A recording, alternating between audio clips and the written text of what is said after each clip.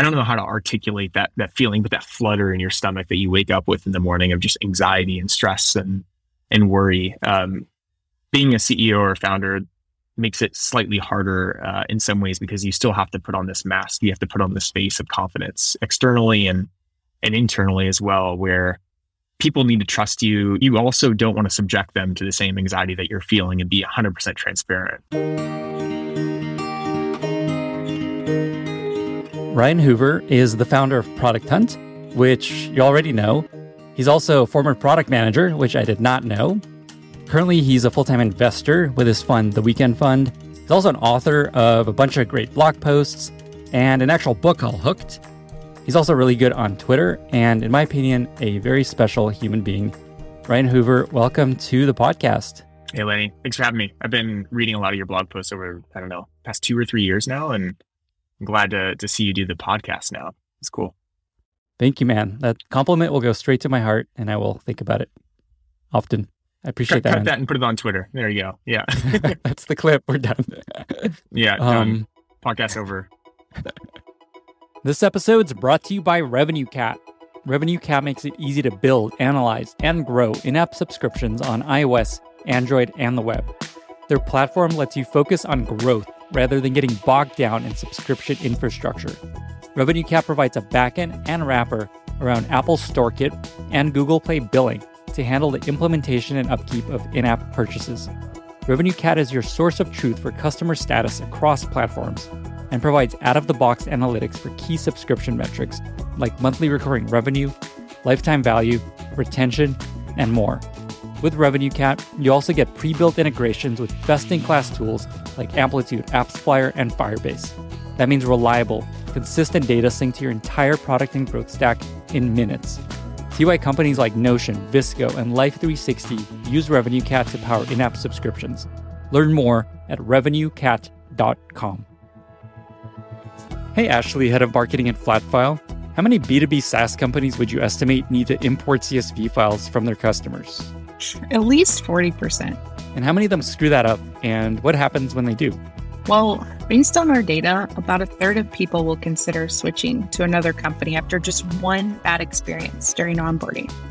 So if your CSV importer doesn't work right, which is super common considering customer files are chock full of unexpected data and formatting, they'll leave. I am 0% surprised to hear that. I've consistently seen that improving onboarding is one of the highest leverage opportunities for both sign-up conversion and increasing long-term retention. Getting people to your aha moment more quickly and reliably is so incredibly important. Totally. It's incredible to see how our customers like Square, Spotify, and Zora are able to grow their businesses on top of Flatfile. It's because flawless data onboarding acts like a catalyst to get them and their customers where they need to go faster. If you'd like to learn more or get started, check out Flatfile at flatfile.com/Lenny. You're such a tech celebrity. Everybody knows Product Hunt. Everybody knows Ryan Hoover, at least in tech. And I'm curious, how often are you recognized walking down the street in life? And has there ever been like a super awkward or super hilarious moment of that? Yeah, so Product Hunt started in late 2013 and quickly got a lot of traction in the tech sphere. So yeah, people in tech might recognize me. People outside of tech doubt they recognize me.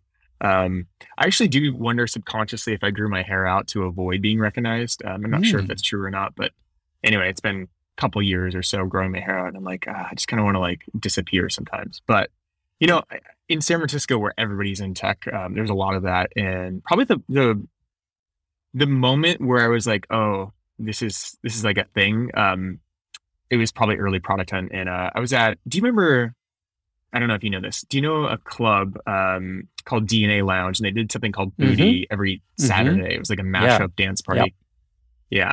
Super well known in the Bay Area, really fun kind of experience.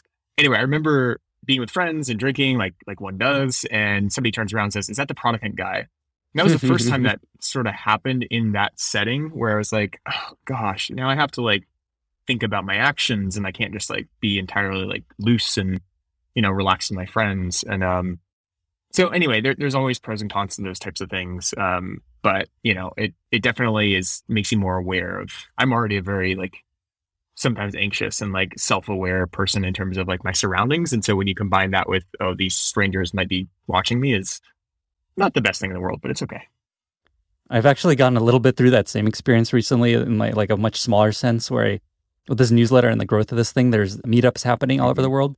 And so I've been going to the SF meetups here and there, and it feels very strange to be like known and people they like taking pictures of me. Like, what the hell's going on? Because I started this thing as COVID hit, and it was like everyone's at home. I was just typing on my computer, didn't have to go anywhere. And as the world has emerged, it's become a new thing I'm dealing with on a much smaller scale. Yeah. Events are fun. We threw a bunch of them at Product Hunt, and you do a lot of selfies and a lot of like handshakes, and there's some energy there. I'm an introvert though, so by hour like 3 or 4, I'm just like, I need to use the restroom because I haven't been able to escape, and I'm socially exhausted. So, but they are fun. I know exactly what you mean. I am also an introvert, and I get so drained doing things like that. I was going to ask you about that. So, yeah. Along those same lines, you're a very public person. You tweet a lot, you share a lot, you do a lot of podcasts and things like that. What's something that people don't know about you? Yeah, you're right. I probably should maybe overshare on Twitter and other things. No, that is not. There is a list of. No. I know what you're saying. But there's also a whole series of things that I don't talk about. Some of them. Well, anyway, I won't talk about the things I can't talk about. But one thing that most people don't know about, I know there's certain juicy things like everybody has in their life. I recently moved to, well, I guess it's been a year. I moved to Miami about a year ago, and I haven't been talking about it publicly, primarily because I just didn't want to be lumped into, another person moving to Miami. Like, I don't know. There's no benefit or like reason for me to do so. I want my friends there in Miami to know I'm there, but otherwise I don't need the world to know. I guess now they will. That said, in Miami, we're there about 2/3 of the year. So I'm actually in California right now. As the summer humidity comes through Miami and hurricane season, we're planning to do more of I wouldn't call it nomadic, and I wouldn't call it bi-coastal per se, but something like that, where 2/3 of the year we're Miami and then maybe a third we're in New York or LA or someplace else. And I love that. Fortunately, we have the flexibility. When I say we, my girlfriend Susie and I, to just carry our laptops and work anywhere. So it's been a nice lifestyle kind of shift. I did not know that. That is very interesting. Why did you get pulled into Miami? What pulls you there? Yeah. So the way I describe cities are kind of like a product. So if you're in the supermarket, I sound like an old person. If you're at a store, you're looking at different products. If you're online, you're evaluating different products, and they each have like a cost and they have some benefits or values or whatever you want to use to describe it. And for me, each city is kind of like that. And so, in terms of cost, there's cost of living in terms of housing, food, taxes, a bunch of things that go into the cost of living in the city. And then the city provides a lot of benefits and things like that. And so in LA, so I was in Bay Area for 10 years, LA for 2, Miami for 1 now. They each have their own pros and cons. They each cost effectively different prices. And so we visited Miami a year and a half ago, and we just fell in love with lots of it. It's just cheaper. It's cheaper than the Bay Area. It's cheaper than LA. When you kind of count like all in costs. We had a bunch of friends move there. So we enjoyed the city. We're like, this is good, strong ROI. This is a good product. Let's move there. But at the same time, as I mentioned, like we are traveling and exploring other cities. So it's kind of the best of both worlds for us. Very cool. Curious how long you last there and how you like it over time. I love Miami. I always have a good time when I go there. And I have many friends living there. Mm-hmm. Changing topics a little bit. Something that I've noticed you do recently, which is super cool, is you offer people the chance to DM you questions that they have about their startup or their journey as a founder. And you just offer to give them free advice. And then sometimes you tweet the DMs to share that with more folks. I'm curious just how many people have DM'd you, because this is such a cool offer. And what have you learned going through this and kind of hearing people's questions? I first opened up my DMs. I had them closed, which is like traditionally the default on Twitter for a long time, because I was like, if I open them up, I'll just get a bunch of spam and I don't need another inbox to cull through. I opened it up quietly and actually didn't get a lot of spam, surprisingly. People would shill something or promote something, but it wasn't too bad. So I left it open, and then I forget, one day I was like on the elliptical bike or the recumbent bike or something, and I was just like, I tend to get on the bike and just hold my phone up and just do emails and work. And so I just said, hey, DM me if you have the question, any founders, and I'll try and like answer as many as I can. And part of my motivation for that was, I don't know, I was just killing time. And the other was I used to blog a lot. I used to write a lot. I don't know, I've written hundreds of blog posts, but not so much anymore. I rarely write anymore. And part of it's because it just takes so long to write. And sometimes I don't feel like inspired by any topic. It's sort of like a writer's block. And so I found this also kind of as a means to like do almost like micro blog posts in a way, where the prompt is the question from somebody else. I don't have to think about the prompt. And then the answer is in some ways a way for me to actually think about that topic, almost like refine my own thinking in some sense. And so I started doing that, and I realized, well, maybe other people have similar questions, and maybe other people have other answers and other ideas too. So I would just take a screenshot of my answer and kind of summarize their answer, of course, keeping it anonymous, not sharing anything that would be sensitive, and just put it on Twitter. And, it's been fun. I do that maybe once every 3 or 4 days. I share a new question and answer, and sort of like it's like microblogging in a way. I guess that's what Twitter is, but like, it's kind of like a real microblogging kind of like activity for me. Is there anything that's kind of surprised you or that you've learned from founders, what they ask you about, like, wow, I didn't expect this was going to be such a common problem or question? I wouldn't say anything like super surprising. However, a lot of people, so you could do the same thing on Twitter and say, hey, AMA, ask me anything in public. The thing is, people are not going to ask certain things for a lot of reasons. And maybe the biggest surprise was a lot of people are pretty vulnerable. These are strangers, founders who DM me saying, hey, we have 3 months runway left. We're running out of money. Here's the situation. What advice do you have? Or just things that, everyone has to wear this unfortunate mask is kind of the way what I used to describe it, this mask in life and business where everything is going great. And, you're super confident. There are no problems. You got it all under control. And so the reality is that's not the case. Like if you peered inside of almost every single company, it probably looks chaotic in different ways. And so I guess maybe the biggest surprise or thing that I value the most is the authenticity of people willing to share some of these vulnerable moments and questions. Awesome. What's interesting about your format is, as you were talking, I kind of realized it's very similar to my newsletter format, which I think is part of the reason it worked, is it's based on people asking me a question and then I answer the question. Yeah, it's true. And that ends up forcing you to have like concrete, actionable advice. So you've kind of developed an even more interesting way of doing it on Twitter, where it's more focused. So very smart. I've always liked your format, by the way, in that you're a curator in many sense. Like, yeah, you have a lot of experience and good ideas, but you're not trying to answer all the questions, in that you're really pulling in experts in their domain expertise to like find answers or inspiration. And I've always liked that format because one, it I think leads to better results, better content, better answers, but also it's arguably easier. Like imagine if you tried to like write, well, you're shaking your head almost like maybe if I had the answers, I'd be like, oh, here you go, I'm done. The research takes a lot of work and time, but I do agree it ends up being a lot more useful and valuable. And the reason I did that, just to kind of explain that briefly, is when I left Airbnb, people kept coming to me and asking me like, hey, how did Airbnb do this thing? How did they do that thing? And I was just like they don't know what they're doing. They just did this thing. And who knows if that was the thing that helped them or if that was the right way of approaching it. So I wanted to do this like, what does everyone do? And what seems to be the pattern of the thing that works? And that kind of led to this approach. And it takes a lot of time, especially this new series that we're going to chat a bit about that I worked on, where it's just like endless interviews and chats and researches and watching interviews. But yeah, it works out. Yeah. Yeah. You how many hours actually do you put into like a typical essay?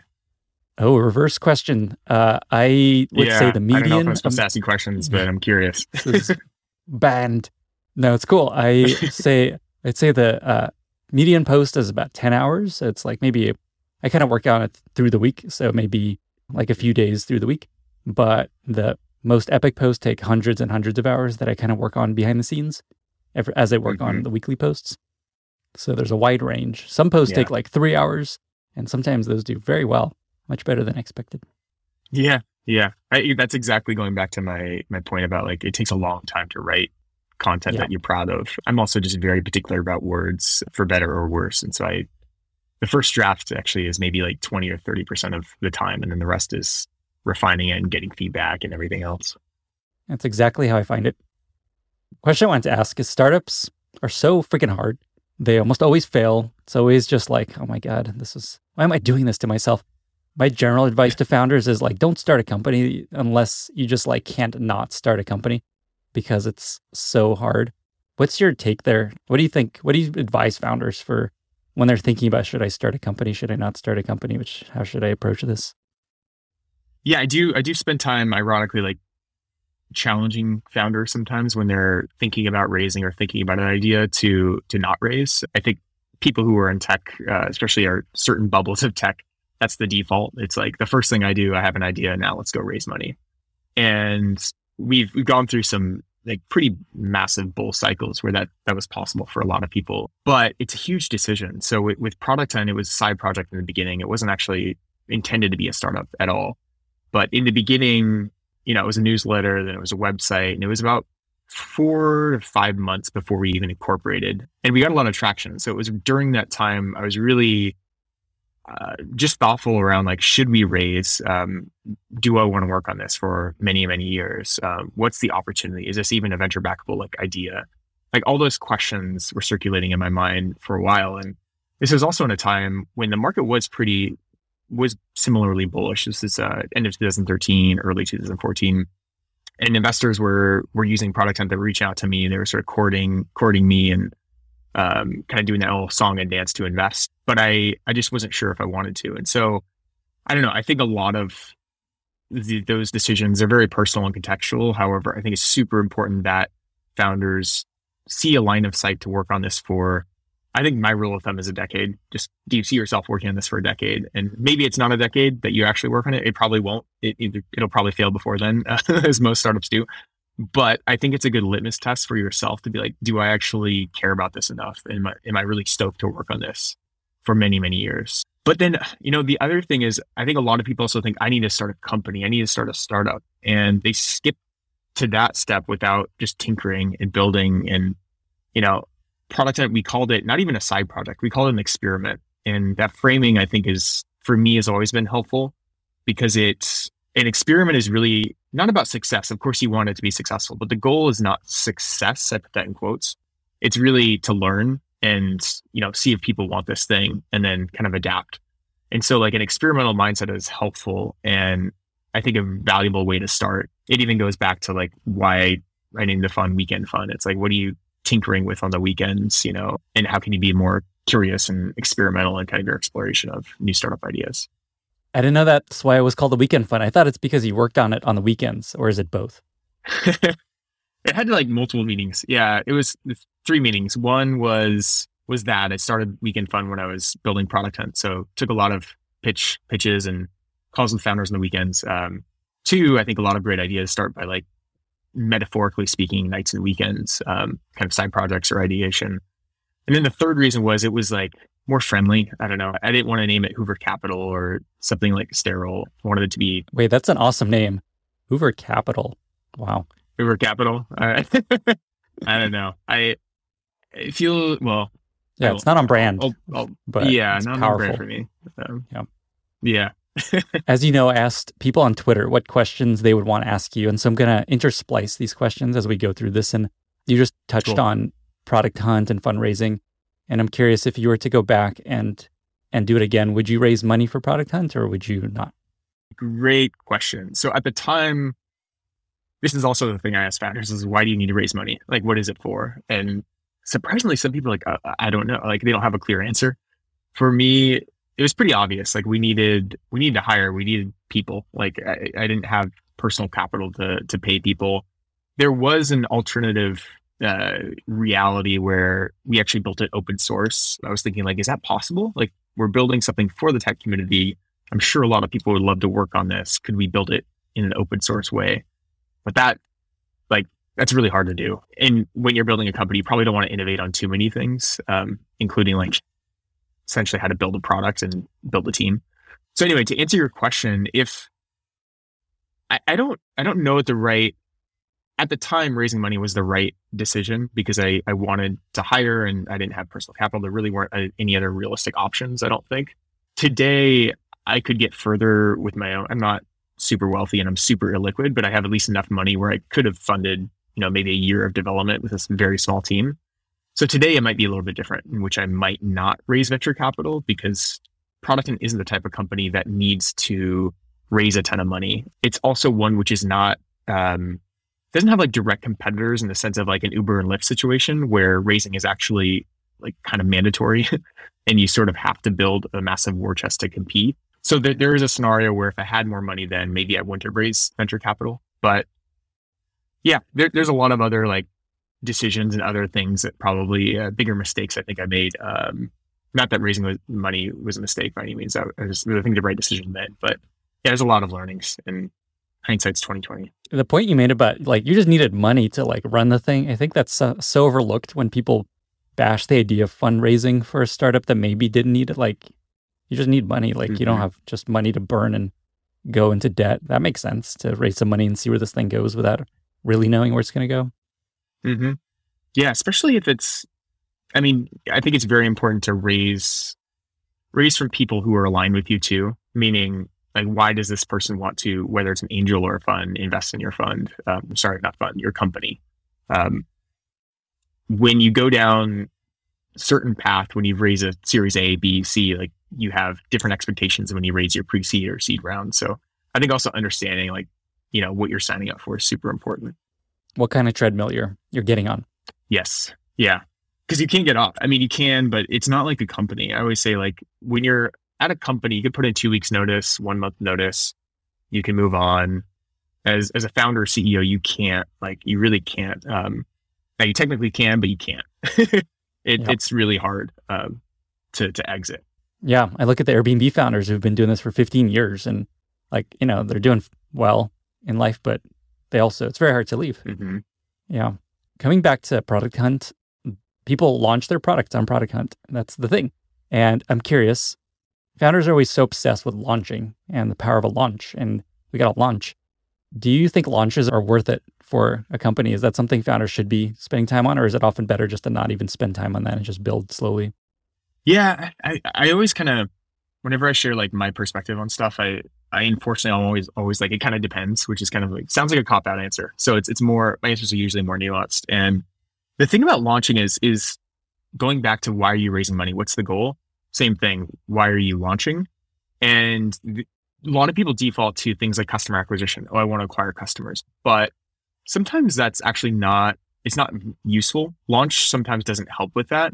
But there are many other reasons why you might want to launch. So customer acquisition is one, to get the word out. Another can be recruiting. So by, you know, sharing your story, getting people excited, it might make it easier to recruit and get people excited about, you know, what you're building.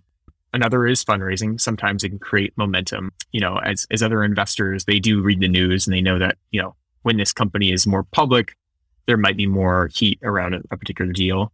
Feedback is one. Feedback from users, feedback just serendipitously. And sort of another one is partnership. So as you launch, you might also encounter more partnerships, more opportunities. I think there's a serendipitous effect of launching. So I think understanding like what are the priorities of the business? Like it might not be customer acquisition at all. It might be we need to recruit and hire, let's launch so we can get the word out. Hopefully that will help land, you know, our next, you know, engineers, designers, or whoever. And then I will also say there's like these little side benefits too of launching that we see a lot through Product Hunt. One of them is team morale. And I think this is overlooked. And I would also encourage founders not to get their team too, I would say you shouldn't be motivated to launch a product just to get like the likes on Twitter and the upvotes on Product Hunt. But there is a powerful team morale and kind of building moment there where you can all celebrate what you've accomplished and what you've built and put it out to the world. And, you know, somebody on the team can share, you know, the Product Hunt launch or, you know, some TechCrunch article with their mom. And, you know, like that seems like a trivial kind of meaningless thing, but it actually matters for a lot of people. And then the other thing is SEO. So if SEO is like part of your strategy, having articles, positive articles, having a positive Product Hunt launch, things like that can also be helpful. That's awesome. I love that last point about morale. I hadn't thought about that. You've seen probably more launches than any person out there. How many launches of startups would you estimate you've kind of like seen or been, I don't know, an observer of, if that makes any sense? I should look at our database on Product Hunt and see how many launches we've had, because it's going to be a subset of that. I mean, by seeing, some of it's very high level, but tens of thousands over the years.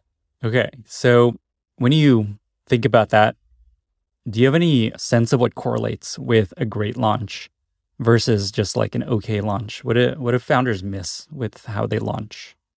Yeah, I mean, this goes back to college and I won't go on my own rant about education, but English class and writing class, a lot of teachers teach people to write with big words and fill pages of content and basically not speak like a human. And so one thing I've noticed among founders and just people in general is they tend to write like a PR person and not like a human, and not like, the way that I kind of describe kind of a frame of writing, maybe your tagline for Product Hunt, or for your launch in general, is like, how do your customers or your users describe your product to other people? Or another frame is, how do you describe it to your friends? Like when you're just, hanging out, like how do you describe what you do, what you built, what it's for? And that language, I think, resonates with people because it feels way more authentic. And the people that use buzzwords and vague language, it just doesn't click. People are sick of the PR speak. And so I think the language and the copywriting matters so much. And then there's a lot of other things around, like, we should go more to the product and less about the launch. Like, do you really understand who you're building for? And do you understand how to communicate the value prop? Like, where does fit in the mind of the user? There's sort of a lot of, more strategic kind of like decisions that go into that before the launch. Imagine each of those points can be its own podcast and blog post. One of the questions that people asked me on Twitter was the classic, how do I get to number one on Product Hunt? So my question to you is, I know that's like, there's not going to be a silver bullet. Is there like a guide that you point people to that's like, here, just follow this advice, and or, I don't know, 2 or 3 key things that you just got to get right? Yeah. So we, in the post flow, there's actually a links to a bunch of guides and FAQs and things like that. So it's really easy to find like sort of the best practices there. The team also has like this checklist. So once you launch, there's like a checklist of things, recommendations or tips. And I'm actually forgetting like what each of them are specifically right now. But some of the things that I've noticed that make a big difference is, we've already talked about the tagline copy that goes to not only the post, but also the maker. Usually people tend to add like some introduction, some context. Generally, a lot of people they manufacture PR speak there too. And so speaking more like a human, I think, is important. Also keeping it a little brief. Some people write essays, which might be interesting, but the reality is most consumers, especially people on Product Hunt, they're flipping through a bunch of ideas. They're looking for things that spark their curiosity and interest. And they're probably not particularly interested in reading like an essay, from the maker. So keeping that short, I think, is helpful. And then another big one is the gallery is often the first thing that someone is going to see once they land on the page. And so just naturally our eyes gravitate towards visuals. And some of the most interesting presentations I've seen is people use the gallery almost like a slideshow, like telling a story, where each slide is communicating like a story of some sort. It could be like, here's the before and after with our product, or here's the evolution of what this product can do. There's many different ways to approach it, but like a very clean, visually interesting story can also be a great way to like capture people's interest in what you built. Awesome. That was very tactical and helpful. If you were to launch some on Product Hunt yourself and it wasn't like hunted by Ryan Hoover, do you think you would get to the top? I mean, I don't know. It's funny because we should do some like historical analysis on Product Hunt, because I'd be curious to know the actual numbers, but it varies all over the board. So some people, they ask me, hey, like, I don't know, is Product Hunt like, do B2B companies do well there? And I'm like, yeah, like probably more B2B companies than B2C companies, actually. And so you see, seemingly boring companies that tap into something that people find useful or resonates with them, can go to the top. And then you also see the weird, wacky stuff, the silly apps also hit the top. So I don't know, it really varies. And sometimes it's also driven by like almost like the zeitgeist. Like, what do people find interesting right now? Like, what's sparking people's interest? Because Product Hunt, on one side, you are potentially attracting people who might be future users and customers, partners, and so on. But it's also just a general kind of like zeitgeist of the early adopter tech community. Like, what are they interested in? What do they find compelling in general? Got it. Okay, so I have a bunch of questions from Twitter that people wanted to ask you. And so Let me ask you a few of those, and they're kind of a little bit all over the place, but we'll see. We'll see where this goes. Jessica Toy, she's a PM at AngelList. She's actually a friend. We work together at Airbnb. She asked a great question. Yeah, Jess is awesome. Shout out to Jess. She's like been super helpful on the AngelList side. So she's awesome. Oh, amazing. Okay, she's the best. She asked what you learned as a PM that has helped you in your venture career. Yeah, so my background is marketing and then product management pretty quickly. I used to work in the gaming industry, which is like, I think an awesome industry, really hard to make it in that industry, but like amazing place to learn. And I think product, I don't know, I have so many biases, so I have to like be cautious of that. But having a product background, I think is one of the most important aspects of early stage startup investing, meaning oftentimes when you're building a new company, there are a lot of risks and there's a lot of important things to nail, but it all ultimately comes down to the product that you're building. And so I think having a product management or product background is helpful in one, having more, I guess, perspective in evaluating different ideas and arguably more important, how the founder thinks about things. So it might be less about me evaluating the market need for this particular idea, but it's what's the thought process and how did this founder come to these product ideas and these insights. And so I think having a product management background is helpful for that. And I don't know, I also just find it really fun to jam on product with founders. And when it's early days, there's more opportunity to create some sort of impact or, help shape the product in a slight way. Awesome. Basically, if you're a PM, you've got a lot of the skills that you need to be a founder. Founder and arguably investor as well. Oh, and that's right. Okay, so Leo of Sousa Ventures, who's also an awesome dude, he asked if you could go back. I saw Leo in Miami. You did? Ago. Oh, yeah. Man. Yeah. Oh, yeah. He moved to Miami too. Oh, my God. Everyone's over there. Okay. So he asked if you could go back and build Product Hunt again, what would you do differently? We talked a bit about this, but anything else? Yeah. I've been thinking a lot about this actually lately. And there's a few things. One, Product Hunt in the very beginning and still today is very much focused on tech. And there was at one point an ambition to expand beyond tech into all different types of, categories of products. So, we experimented with podcasts, actually, podcast discovery. We experimented with video game discovery. We experimented with book discovery. And the thesis there was, okay, this could be actually a discovery platform for all of these communities to discover all these different products. And I think there was a lot of good ideas in that. However, I severely underestimated how difficult it would be to do two things. One, the product experience in Product Hunt is very different than how you would want to discover video games or maybe in the future fashion and a bunch of other types of products out there. And two, it's really difficult to translate a community and expand into other communities. Like some have done it, like Reddit is maybe a great example where Reddit has this massive long tail of, every kind of community you can imagine, but very few companies and platforms can actually do that. So that's one regret is we should not have tried to expand horizontally. We should have just focused entirely vertically and served the tech community, better and with more things, which is effectively what we're doing now. Another thing I would have changed is I would have actually tried to monetize and generate revenue sooner. We raised a seed and a Series A, we had capital to grow, and we didn't actually try to make money until after we were acquired by AngelList. And my thinking at the time was, and to some extent there's some truth to this, is like everything you prioritize is at the cost of something else. You're essentially taking focus from one thing to direct it to something else. And what mattered most was growth and to grow the community. But what I really should have done is dedicated maybe 10% of our focus on revenue generation, because it was once we started generating revenue, we did so very quickly and we got to cash flow break even, I want to say a year, maybe 12 months after we started generating revenue. So if we would have started in 2014 to make some money, we could have been cash flow break even, maybe 2015, 2016, which would have just given us a lot of flexibility and kind of owning our own destiny and proving out some of the business model itself. And then like the last thing, because I've been thinking about this lately, is delegation is a classic founder challenge. I'm just generally a controlling person. It's something I'm working on. And it's really hard sometimes when I have such strong opinions and I'm very particular about certain things to fully delegate and fully trust everybody.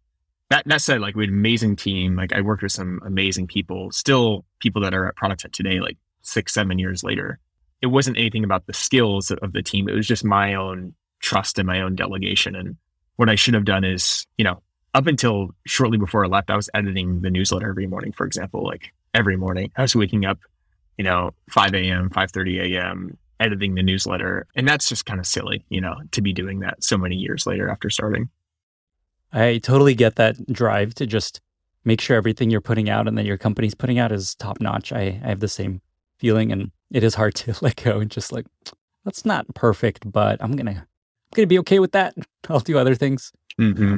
Yeah, it's really hard, and I think it's a tendency that is, in some ways, it's good in that you care so much about the product as a founder. You care so much about what you're building. You care so much about the details, and you need that kind of like almost OCD like behavior. However, you also just can't scale yourself, nor are you the best person at everything. So I don't know.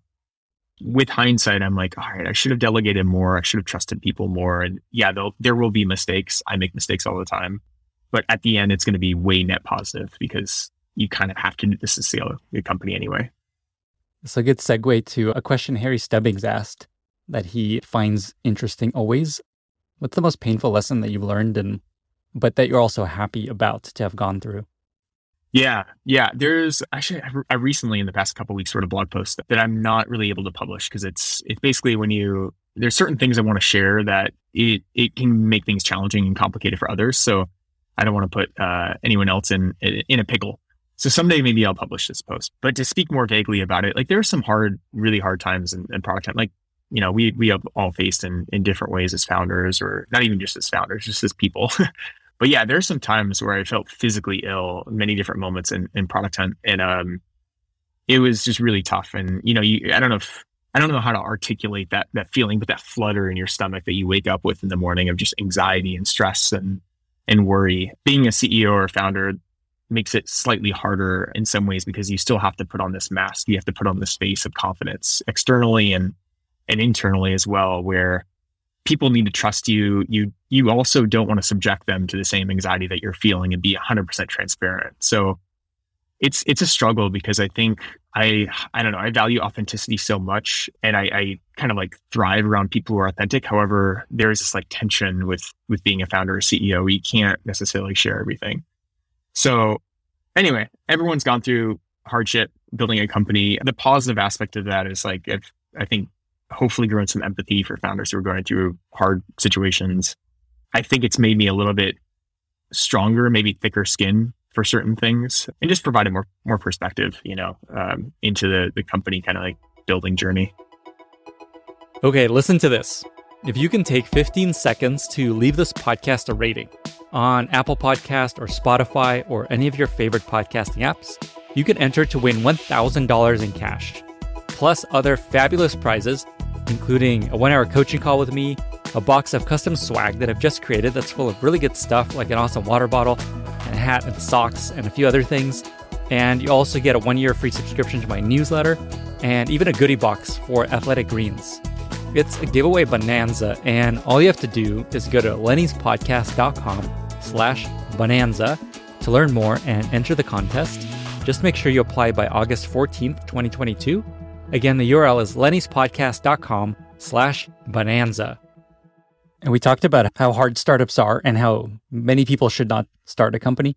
But at the same time, part of this question, which I think you would agree with, is you're probably very happy you went through all that and wouldn't like undo that, right? Yeah. Yeah. It's kind of like a lot of things, what doesn't break you makes you stronger to some extent. So it didn't break me. It just scarred me a little bit, but it didn't break me. And turned you into the Ryan Hoover that we have today. Yeah, for better or worse. Maybe one last question from Twitterati's, from Sandeep. He just wanted to know, what have you found matters most to you, or mattered most to you in life and in business versus what you thought would matter most?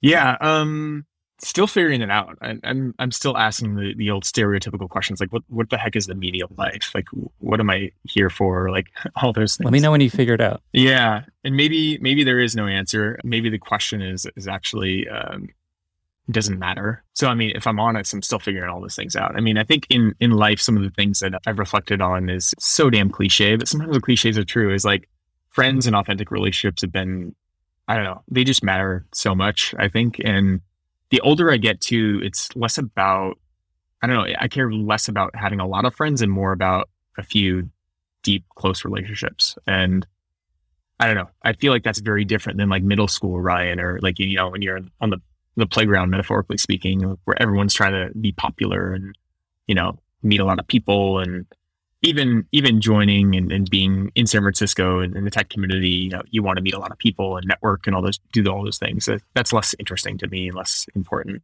And then more on the business side, the thing I've been thinking about is like, again, I think this is obvious to a lot of people, but I think there's some nuances to it, which is momentum matters so much.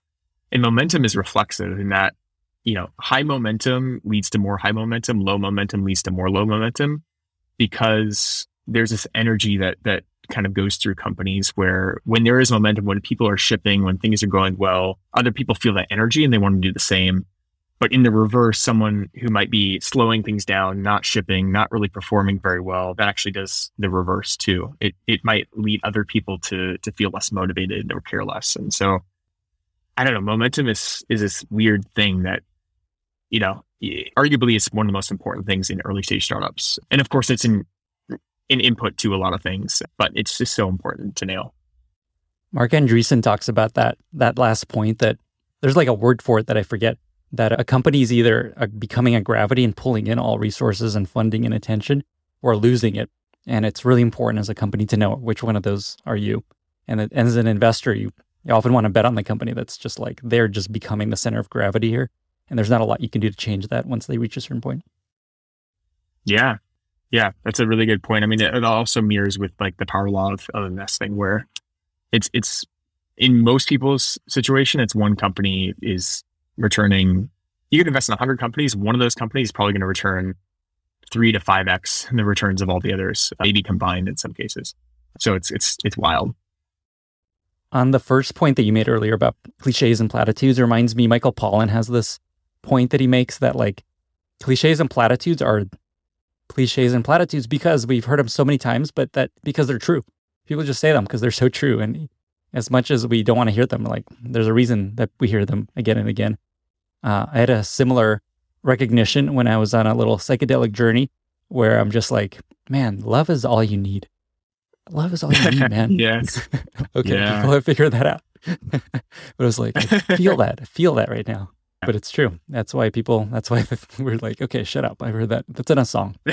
Yeah. I was listening to a podcast about someone who was basically describing like psychedelics as a gateway into like meditation and everything, and how it could be one of those things that makes people, a lot of people who take psychedelics come across as another hippie cliche, like person who repeats like the same things we've all heard many, many times. But there's a reason why there's a pattern there. And, he describes like, psychedelics as one way to feel that and learn that feeling that you can achieve with meditation, with experience. Yeah, I think Sam Harris talks about this, where you could either meditate for 5-10 years to work your way up the mountain towards, enlightenment, or you could just take some psychedelics, visit it for a little moment, see what it's like, and then be motivated to work on getting there more naturally. Yeah. This is a good time to play a little game that I invented just for you. Okay, so you're the founder of Product Hunt. Okay. And on Product Hunt, people upvote ideas that they like best. And so what I'm going to do is I'm going to give you 2 options, and you tell me which you'd upvote. And it'll make sense once we get going. Does that sound good? Okay, cool. Okay. Let's do it. Okay. TikTok or Instagram Reels? And it's context setting. Are these within the context of products I like and know, or products you would choose to use that you like better? Yeah. Not like which will do better business. Yeah. Okay. Got it. TikTok for me. It's funny. Reels, I kind of joke with Susie, my girlfriend. I joke that it's like Reels is like TikTok, but like 2 weeks late. It's not entirely true, but I feel like I see a lot of TikTok videos on Instagram Reels, like after, weeks after they've been published. We'll see. I have some friends that work on Reels, and I'm excited to see where they go. Okay, next, LaCroix or Topo Chico? Ooh, this is a tough one because I'm generally a LaCroix kind of person, but Topo Chico, I like the bottle. So when Topo Chico is available, I'll go Topo Chico. I'm sorry, LaCroix. I totally get that. My wife's a huge Topo Chico fan. We have many, many bottles. They're beautiful. They've kind of changed a bit. They're like super clear now. They used to have a little tint. Very important topic. Yeah. Okay, next. Next up, Bay Area or Los Angeles? Los Angeles. Although it depends on the in terms of my goals. If I was, a new college grad or someone young and new in kind of tech industry, definitely San Francisco. You'll create a lot of serendipity. You'll meet a lot of people. But from a lifestyle perspective, LA. LA, I just find more enjoyable. Weather's better. There's hiking. Housing is cheaper. So LA today, San Francisco 10 years ago. Very nuanced answer. I knew you were going to say LA. And so next is East Side LA or West Side LA? I don't know. We lived in Hollywood up in the hills for a while. So I don't know if that's East or West, but wherever that is, big fan. I guess that's West, right? It's not near the water. That's a really good question. Hollywood Hills. All right. That'll be a third option. Okay. Electric bike or regular bike?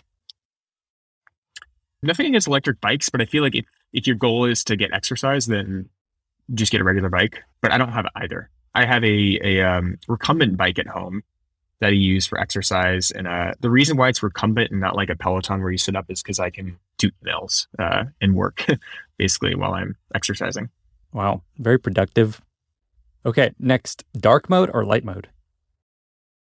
Light mode. I've never used dark mode like ever. Actually, I take that back. TweetDeck is the only dark mode kind of app that I use. But wow. I don't know. If a founder is prioritizing dark mode before they have product market fit too, it's like a big red flag for me. It's a little bit of a hot take. Some people are going to hate me for that, but I don't know. I don't think dark mode matters for like 99% of people. Wow. Big hot take. What if they just go straight to dark and there's no light mode? Does that count against them? Yeah, that's fine. As long as just one mode. It's the teams that prioritize all these like small things that don't matter before the product is like useful for people or that is where I like my product manager hat comes in and I'm like, is this like the highest on your priority list? I don't know. Now, big asterisks, it's all contextual. Sometimes like the audience you're building for really cares about dark mode. Like if you're building for developers, maybe you need dark mode or some version of it. But yeah, I'm light mode. Awesome. Okay. Did not expect that. Love it. Okay. 2 more. Wash the dish right away or let it soak in the sink? I'm looking at the sink over here right now. There might be dishes in there. So that'll be my answer. Yeah, bad habit. No, I think there's power in letting it soak. I get it. I respect that. That's what I'll tell Susie next time. There's power. Lenny said there's power in soaked dishes. There's physics. It's soaking. Yeah. Okay, last one. Web 3 or Web 5? I don't know what happened to Web 4. Dang. So I don't know. Maybe I'm going to split the difference. I'm going to go Web 4. Okay, we did it. That was the inaugural edition of Which Would You Rather Upvote. Amazing. You killed it. I like this. All right. Good. It's kind of fun. This could be a fun little segment, I think, for a lot of things. Yeah, it'll plug Product Hunt. It'll be great. We'll see where this goes. This replaced my lightning round, which I experiment with. Okay, but actually I have other questions I want to get through before I let you go, if that's cool. Cool. There's kind of 2 topics. One is around consumer startups and just a few things that I've been learning there, and then angel investing, and then we wrap. Mm-hmm. So around consumer, by the time this post comes out, I'll have released some portions of this series that I'm working on kickstarting and scaling consumer business. And there's a few things I've learned there that I just wanted to get your take on. One is that and we talked a bit about this, just like 99% of consumer apps seem to just like not work, especially if they're venture scale, if they raise money. Just like, just a reminder of how hard consumer is. Like, when is the last consumer app that really took off? And so I just wanted to get your thoughts. What's your take there? What should founders do that are starting a consumer company? Yeah, it's tough. I mean, there's obviously consumer is pretty broad. So there's like different levels of difficulty. I think like consumer social or gaming, like building games is probably like the hardest and the one filled with the most failures. And I think a lot of that is because a few things. I think one, monetization is generally harder than like a B2B company. Historically, a lot of it's been like advertising driven. And to do that, you have to first get to massive scale for advertisers to really care. And then you have to, double it and double it and double it again. So monetization is super tough versus a B2B company. It's like people have a problem, they have a need, they are willing to give you money, on day one. The other thing about consumer that's tough is you're always fighting essentially you're fighting for attention. And so you might be some consumer social company, but you're kind of like competing with Netflix too, which isn't in your direct domain, but like people could be watching Netflix or they could be using your product or your social app, let's say.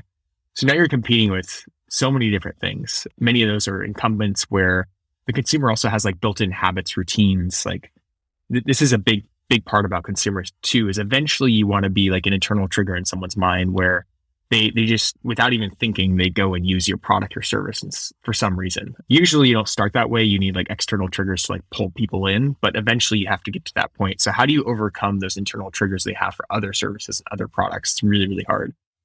And then I think a lot of it is like B2B companies, usually you have a clear like problem that you're solving, and you can talk to customers, you can understand what are their current behaviors, what solutions are they using now, what do they like about them, what do they not like about them.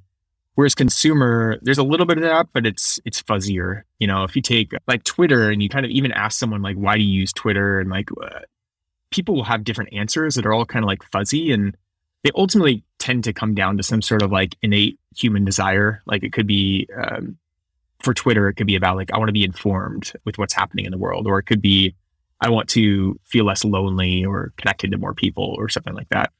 Whereas if you go to, let's say DocuSign, I think is a great example of a B2B company. It's like super simple. It's like a way to get legal docs signed online. That's what it does. It's a thing that people have to do. It's very clear, like what it solves. And so B2B is just like easier just to navigate that like idea maze. And so with consumer, your first blog post on this topic touches a lot on the idea side. And a lot of it resonated with me, especially the insight piece. Like what is the insight that you as a founder have to build this thing?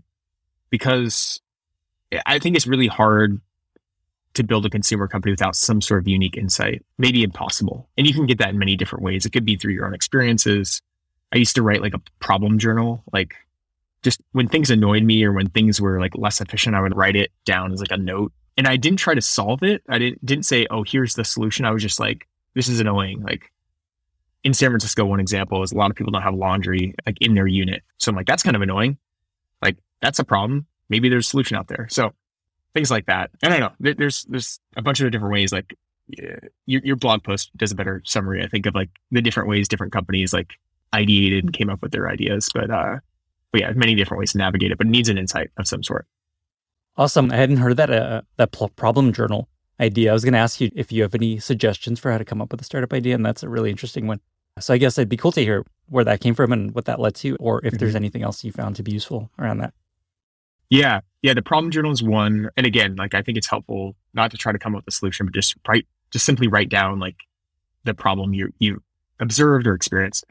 Another one I think is interesting is just to like immerse yourself in different communities. Ideally, like maybe like seemingly niche or weird long tail communities. It doesn't have to be that necessarily, but that might be where you'll see more unique insights or gather more unique insights. And you could do that through, I don't know, participating in subreddits, meeting a lot of people who are like really excited about some other thing. It could be like some weird robotics, like niche hobbyist community, for example.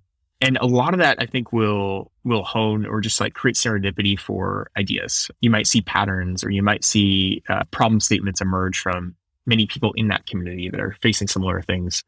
And then there's like the other component too, which is really about like observing trends and changes, whether it's like a consumer behavior shift. Let's take an obvious one today is like distributed working. So five years ago when the Weekend Fund started, that was one of our themes. I was like, I think distributed working will be on the rise for a number of reasons. One, it's harder and harder to recruit. Two, there's a subset of people who really value that flexibility and autonomy.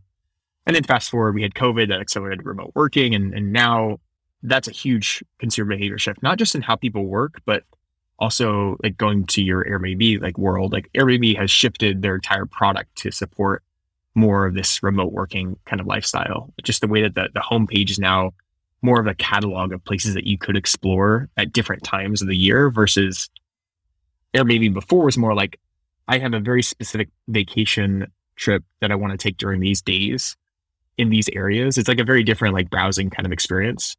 So that's just one example. Consumer behavior shifts is one thing to observe. The other is technology shifts. So what new thing can you build today that could be built yesterday? And so there's a bunch of categories around there, like Web3, AI. The biggest shift that we've seen is mobile in like early 2010s. That unlocked a whole bunch of things. So So yeah, I think it's observing those shifts and those changes. Last thing I'll say on that is like, I think startups, since there are more and more people building companies in technology, there's essentially more efficiency. It's certainly not an efficient, super efficient market, but there is more efficiency in problem discovery and solution exploration. And so for that reason, you need even more reasons for things to sort of answers to the why now, like what's changed, what insight do you have? Why doesn't this exist already? Because a bunch of people are trying to build something in this space, most likely. So that's a lot of what we think about, especially on the investing side when we talk to founders. Wow. There's way too much good advice there. Have you written this down anywhere? Is there a tweet thread people can find like your kind of approach to coming up with an idea? I have not. I don't think so. Yeah, I don't Cool. think I have yet. All right. Maybe now that's we have a it. blog post for the future. Yeah. Or this is the content for people to save and use. Thanks for sharing all that. That was really helpful.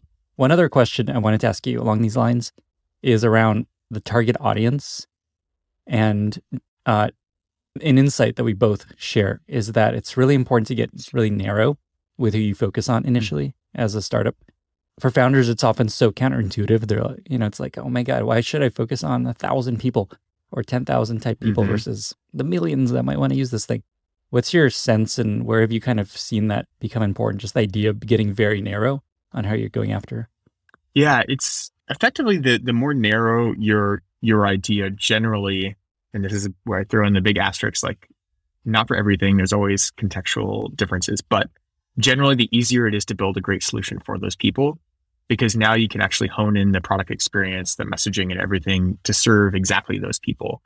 And it can help with the product side. It can help with the marketing and go-to-market as well, where your messaging, when people land on your homepage, you don't need to create kind of a broader kind of like value prop to everybody, but really you can focus on like, what is the problem this particular audience or community is facing. And so generally it's just easier. Now, there is always that challenge of like, well, is this too small? Is it too much of a niche? If my goal is to build like a massive company, my bias is not to worry too much about that, because what you probably find is over time opportunities to expand beyond that. You'll see parallels maybe to other communities or other problems. And a lot of companies, eventually expand well beyond that. Like I go back to Airbnb, the story way better than I do, but, initially it was like just, basically couches and extra rooms and houses. And like most people in the US would not do that. Like my parents, not in a million years. Even me, like I don't want to like stay in some stranger's like room. I want my own space, my own house. So like that probably at the time seemed really niche and like small, but obviously they extended well beyond that. Now I view Airbnb as like housing, in generally speaking. Like their TAM is housing in my mind, which they haven't yet expanded into like real estate sales or like long-term rentals per se, but like that's a possibility. This is a good segue to the last topic I wanted to touch on, investing, which I believe you do full time. Would you say that it's your full-time gig now? Yeah, it is. Yeah, spending all my time there, and yeah.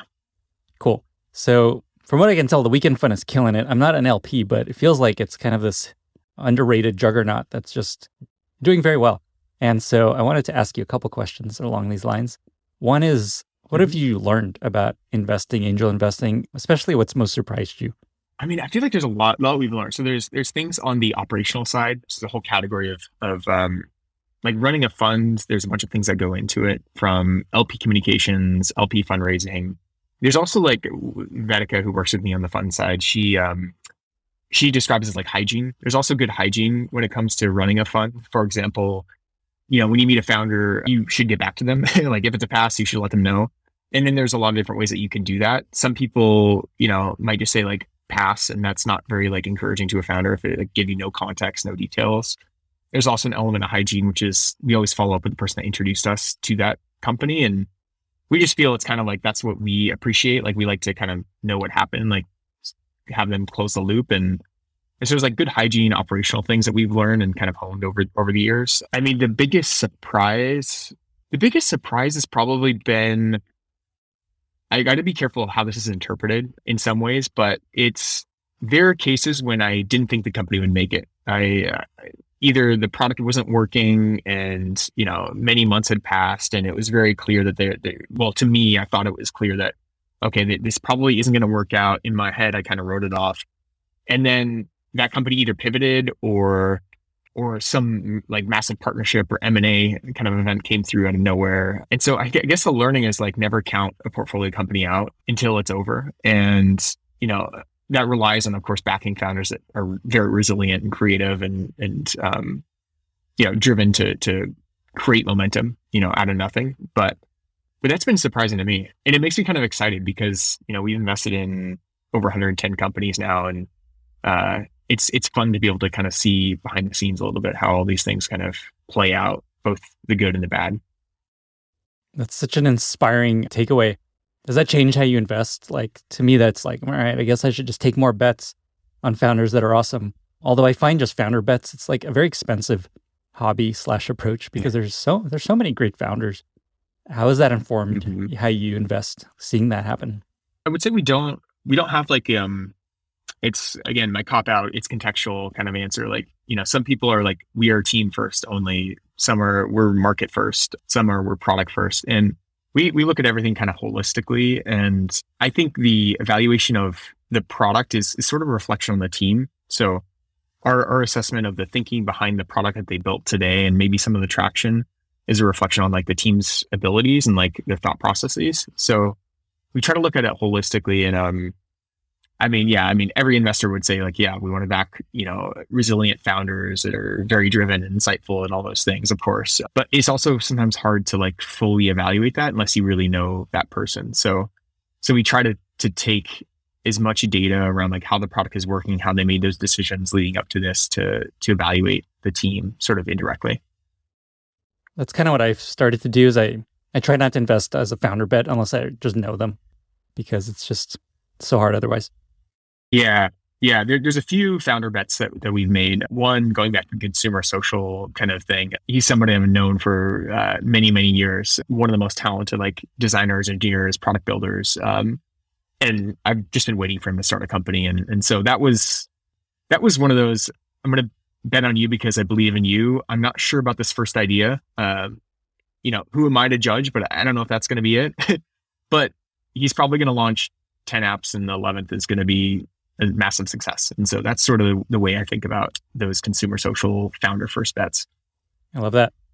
Last question along these lines. For someone that's hoping to get into investing or angel investing in the near future, do you have any advice for folks around that?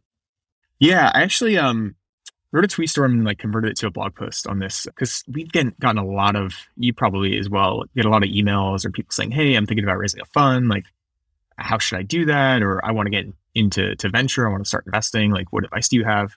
So yeah, wrote a blog post on this and there's many different ways to invest. There's, angel investing is one. So great thing about that is if you have the capital to angel invest, you would do it today, tomorrow. Like there's no sign-offs required. You have maximum flexibility, but of course you need to have disposable income. You need to be able to be willing to lose all of it. And then hopefully, you'll be on the other side of that and make some money in 10 years. It takes a long time. There's scouting. That's another opportunity. There are more and more scout funds probably than ever before right now in different flavors. Some of them are like dedicated kind of scout programs where you have capital to deploy on your own. Some are more like you still need approval, but you send the deals and you get carry on those deals in many cases. Those have pros and cons too. Like they're easier to start and get into than raising a fund typically for most people. But you also are sort of reliant on that program or that fund. You might have less autonomy in what you can invest in and what you can't. And then there's a few others. There's SPVs is one angle, which works really well for a lot of people. So for those that maybe don't know on listening to this right now, SPVs are essentially like a single vehicle investment into one company. So you raise money from LPs, from other investors to invest in this specific company. And there are a few great things about that. Like one, you get deal by deal carry, meaning like the outcome of that company is you get paid when they exit, essentially, assuming there's a positive outcome, versus a fund, you have to like return the entire fund first. Two, it allows you to also bring in maybe very strategic, helpful people into that particular round for that company, which can actually be a strong value add for that founder. The biggest trade-off is it's a lot of work sometimes. You have to basically do a fundraise for every company you invest in. And that's super time consuming for a lot of people. And then the last thing is like raising a fund. So that's the decision that I decided back in 2017 is I wanted to raise a fund it's a lot more work to raise the capital, and there's a lot more responsibility in managing funds and so on and so forth. But it provided me with the most flexibility and in a way to deploy many checks into many companies, especially when I didn't and still don't have like a ton of money to angel invest. So, anyway, those are like different options. Like, I think my blog post goes into more like pros and cons for each of those things. But the last thing I'll say actually is, let's say none of those are really an option. You don't want to start a fund. You don't have enough relationships to do SPVs. You, for whatever reason, you can't do a scout. You don't have any money to angel invest. One thing you can also do is just like pretend angel invest.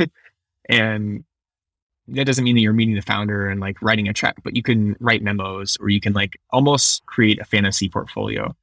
And this is what Vedika, before she joined me, was doing to some extent. She was writing memos about companies she was excited about. And in some ways, she was like doing the job before getting the job. And anyone can do that today. And that can be helpful too if you're applying or trying to prove your abilities. You can say, hey, here are the memos. Here are the companies that I would have invested in, if I had the opportunity. And, here's my thought process behind that. I love that. I'm curious about the logistics of knowing the prices of all these startups, but anyway, we don't have to get into all that. That's an awesome idea. I've seen people on Twitter do that too. Where do you think this all goes for you? Are you thinking of increasing the fund? This is basically the last question. Just, what's the future of Ryan Hoover at this point, as far as you know? Yeah, still figuring out the meaning of life, as we established earlier. I thought we cracked that one. Yeah. I'll let you know when I figure it out. Yeah, we're on a third fund right now. We're actually about 35% deployed. So we have plenty of capital. We're not going to be raising anytime soon. And yeah, we're just investing in early stage companies right now. But yeah, when I fast forward like longer term, I don't know. I will always be investing. I'm also more of a fan of maintaining a smaller fund. Our latest fund is 21 million. And I might change my mind on this, but that might be the biggest fund we ever raise. I might keep it around that same size for the next one, because it really allows us to be like really collaborative. We can write smaller checks. We can fit into competitive deals. I think it's a better product for founders. Like, we're not trying to take the entire round.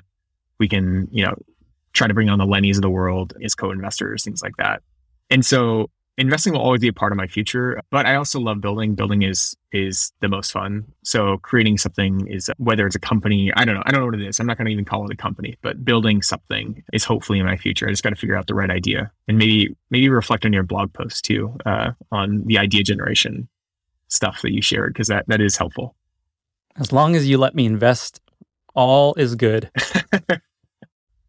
Yeah. Well, I don't know if part of me is like, do I ever want to raise from venture? Now, it depends on the idea. If I need it, if it's required strategically, then yes. But to be quite honest, maybe I shouldn't say this. Like, I'm kind of really interested in like just owning something 100%. And you can always raise venture later. Like, it's a one-way door. So I kind of want to delay that door, for whatever I build next if I can. I 100% get that. That's how life is with this newsletter operation. And I highly recommend it. Yeah. If you can pull it off. Yeah. Okay. That's it. Just where can people find you online? It's kind of a dumb question because you're very easy to find, but where do people go to learn more if they want to reach out? And then how can listeners be useful to you? Yeah, I'm just easy to find. R Hoover on Twitter, ryanhoover.me is a simple website. I have a bunch of old blog posts on there, probably with a bunch of broken links and broken images, but it's there. The content's there. I don't know. We're investing. We're investing in the early stage companies, B2B, B2C. If you're building something weird, I don't know. DM me, email me. I'm around. Amazing.